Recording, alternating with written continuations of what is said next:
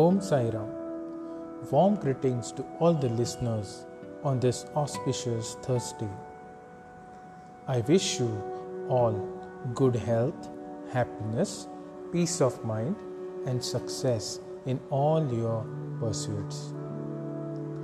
Baba says, do whatever you want, go wherever you want. Know well that I am aware of all that you do. Donate in the name of your Baba.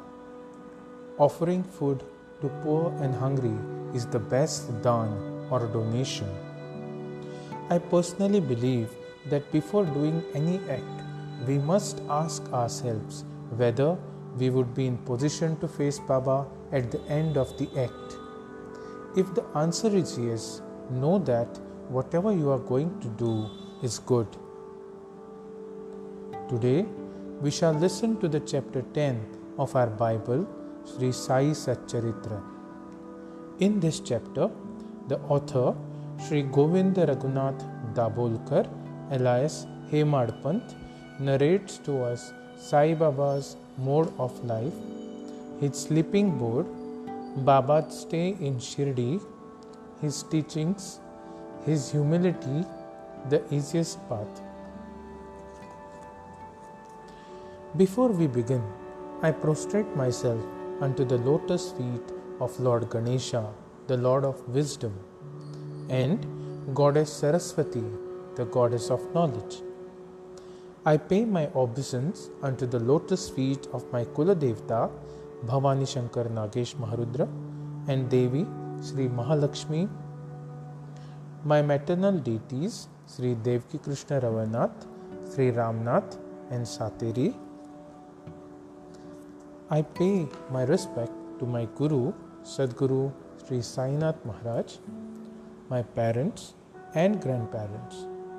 Last but not the least, I pay my respect to you all, my listeners. Let us begin now.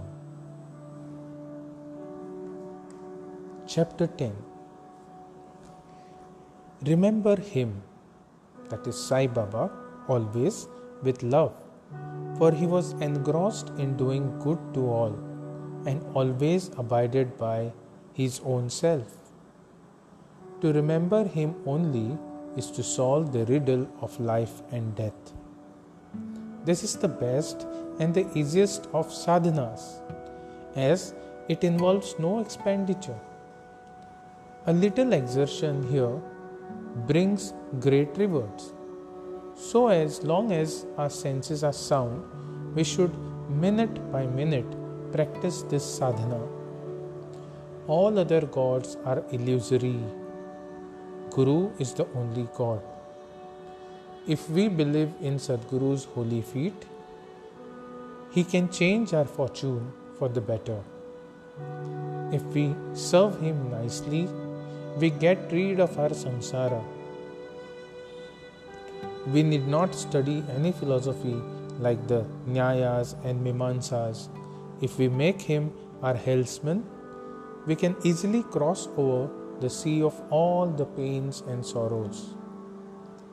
As we trust the helmsman in crossing rivers and seas, so we have to trust our Sadguru in getting over the ocean of worldly existence. The Sadguru looks to the intense feeling and devotion of his devotees, endows them with knowledge and eternal bliss. In the last chapter, Baba's mendicancy and devotees' experiences and other subjects are dealt with. Let the readers now hear where and how Baba lived, how he slept, and how he taught, etc. Baba's wonderful bedstead. Let us first see where and how Baba slept.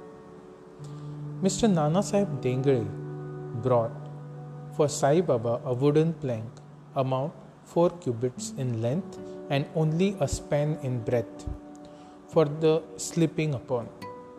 Instead of keeping the plank on the floor and then sleeping on it, Baba tied it like a swing to the rafters of the masjid with old shreds and rags, and commenced to sleep upon it.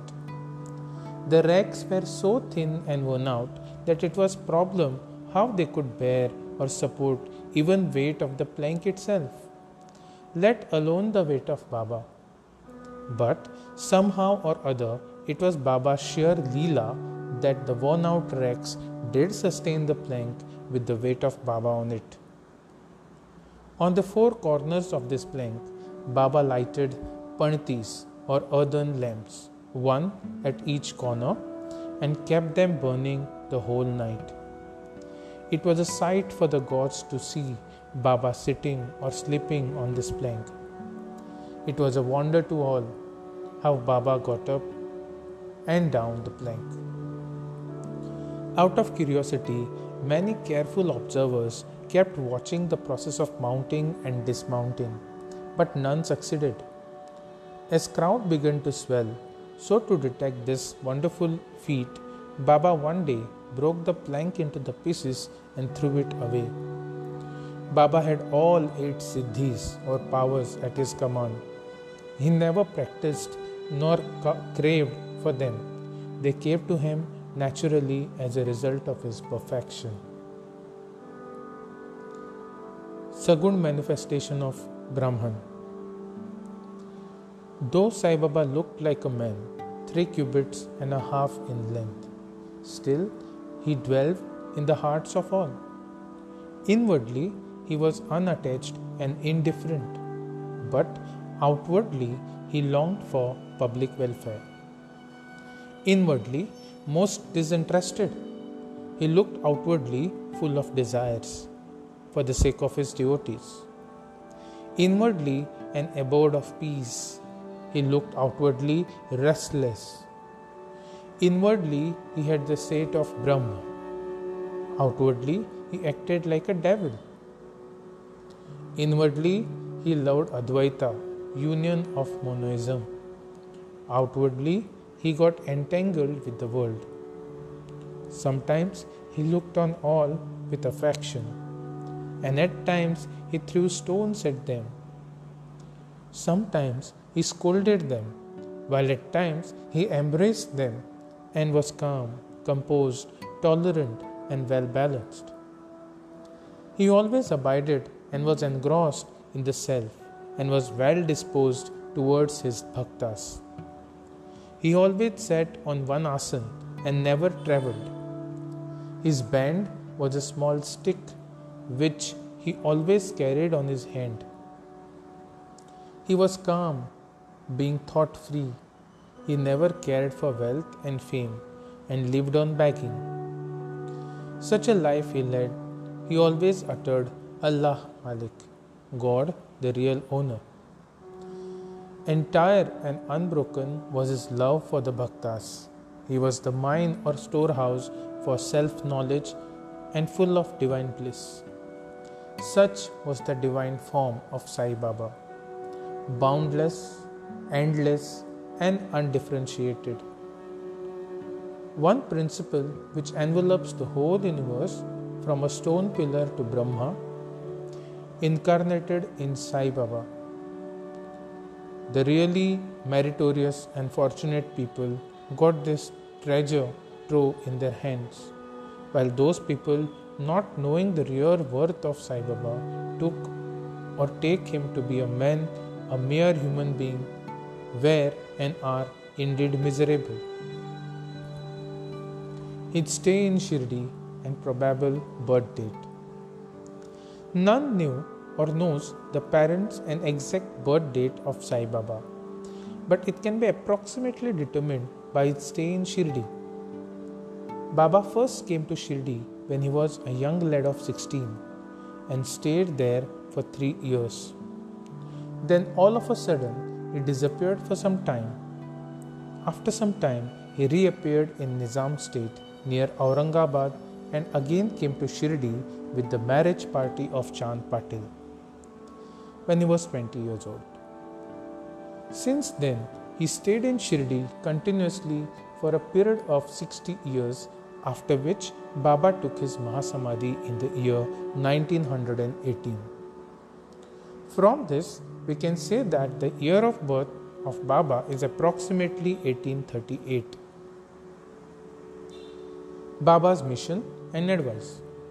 Saint Ramdas, 1608 to 1681, flourished in the 17th century and fulfilled to a great extent his mission of protecting cows and Brahmins against the Yavanas or Mohammedans. But within 2 centuries after him, the split between the two communities, Hindus and Mohammedans, widened again, and Sai Baba came to bridge the gulf. His constant advice to all was to this effect: Ram, which is God of Hindus, and Rahim, which is God of Mohammedans, were one and the same. There was not the slightest difference between them. Then, why should the devotees quarrel among themselves? The ignorant folk, children, join hands and bring both the communities together. Act sanely, and thus you will gain the object of national unity. It is not good to dispute and argue. So don't argue. Don't emulate others. Always consider your interest and welfare. The Lord will protect you. Yoga, sacrifice, penance, and knowledge are the means to attain God. If you do not succeed in this by any means, vain is your birth. If anyone does any evil unto you, do not retaliate. If you can do anything, do some good unto others. This is in short what Sai Baba's advice to all, and this will stand in good stead both in material and spiritual matters. Sai Baba at Sadguru. There are gurus and gurus. There are many so-called gurus who go about from house to house with cymbals and veena in their hands and make a show of their spirituality. They blow mantras into the ears of their disciples and extract money from them. They profess to teach piety and religion to their disciples, but are themselves impious and irreligious. Sai Baba never thought of making the least show of his worth, body consciousness. He had none, but he had great love for the disciples. There are two kinds of gurus: Niyat, that is appointed or fixed, and Aniyat, that is unappointed or general. The latter, by their advice, develop the good qualities in us, purify our hearts, and set us on the path of salvation. But contact with the former dispels our quality sense of difference and establishes us in the unity by making us realize, Thou art that. There are various gurus imparting to us various kinds of worldly knowledge, but he who fixes us in our nature or self and carries us beyond the ocean of worldly existence is the Sadguru. Sai Baba was such a guru. His greatness is indescribable. If anyone wants to take his darshan, he, without being asked, would give every detail of his past, present, and future life. He saw divinity in all beings. Friends and foes were alike to him. Disinterested and equal balanced, he obliged the evildoers. He was the same in prosperity and adversity. No doubt, even touched him.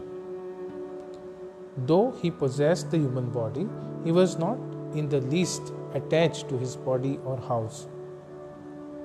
Though he looked embodied, he was really disembodied, that is, free in this every life.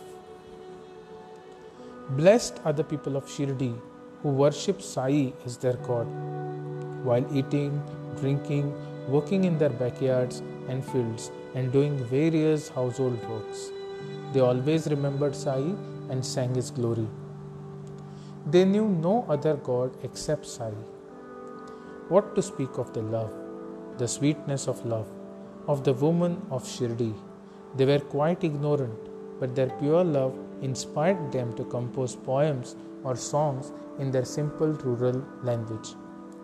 Letters, or learning they had none. Still, one can discern real poetry in their simple songs. It is not intelligence, but love that inspires real poetry as such. Real poetry is the manifestation of true love, and this can be seen and appreciated by intelligent listeners. Collection of these folk songs is desirable, and Baba, willing some fortunate devotee may undertake the task of collecting and publishing these folk songs, either in Sai Leela magazine or separately in a book form. Now we'll move on to the next topic, that is Baba's humility.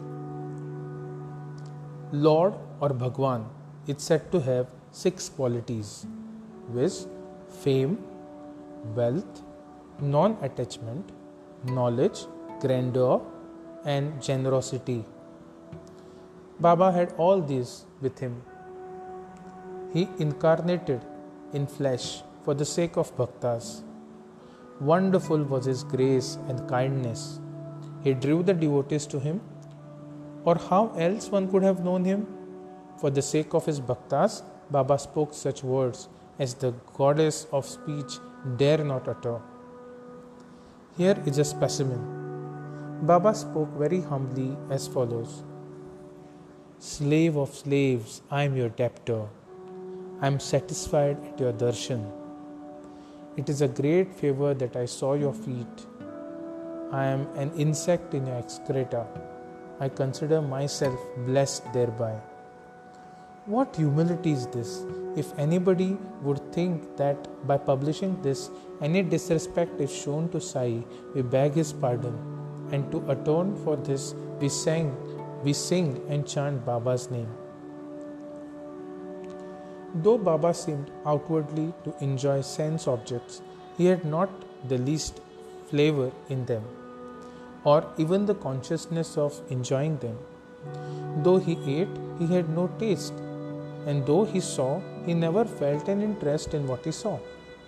Regarding passion, he was a celibate as Hanuman.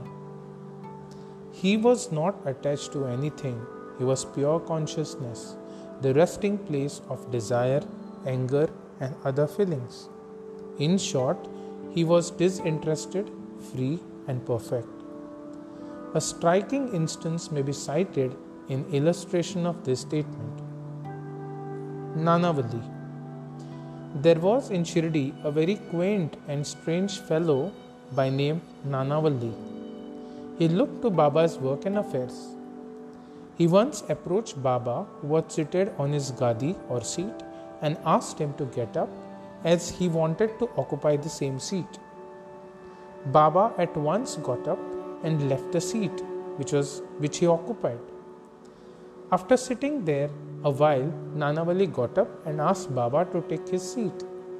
Then Baba sat on the seat and Nanavalli fell at his feet and then went away. Baba did not show the slightest displeasure in being dictated to and ousted. This Nanavalli loved Baba so much that he breathed his last on the 13th day of Baba's taking Mahasamadhi. The easiest path.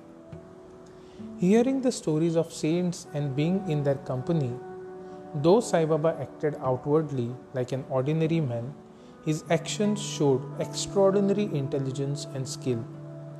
Whatever he did was done for the good of his devotees. He never prescribed any asanas, regulation of breathing, or any rites to his bhaktas, nor did he blow any mantra into their ears.